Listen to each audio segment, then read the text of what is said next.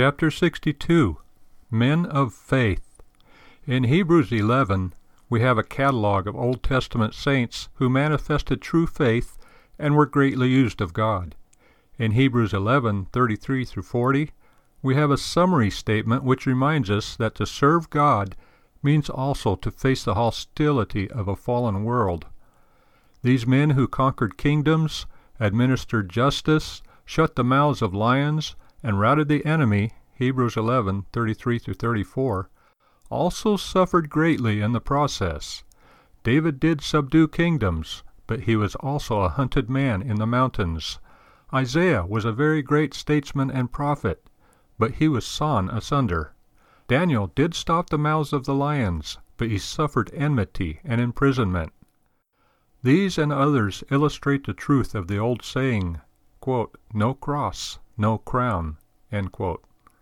Our Father at times requires us to stand against hostile forces who want no truth spoken nor any good done. Because we live in a fallen world, it is childish thinking to expect our faith to flourish without contradiction. It is fairy tale thinking to believe that wishing will make it so, or that by passing a law we can change men or usher in a new paradise on earth. Men pretend to love justice and to work for it, when their true dedication is to getting their will done.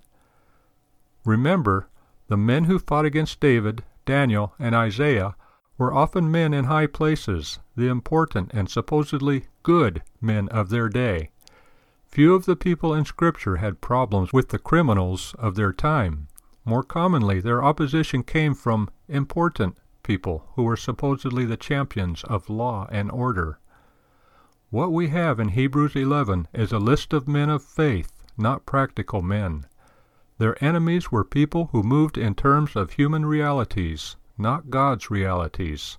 However, as Disraeli once observed, quote, "Practical men are men who practice the blunders of their predecessors," end quote. Men of faith move in terms of the Word of God.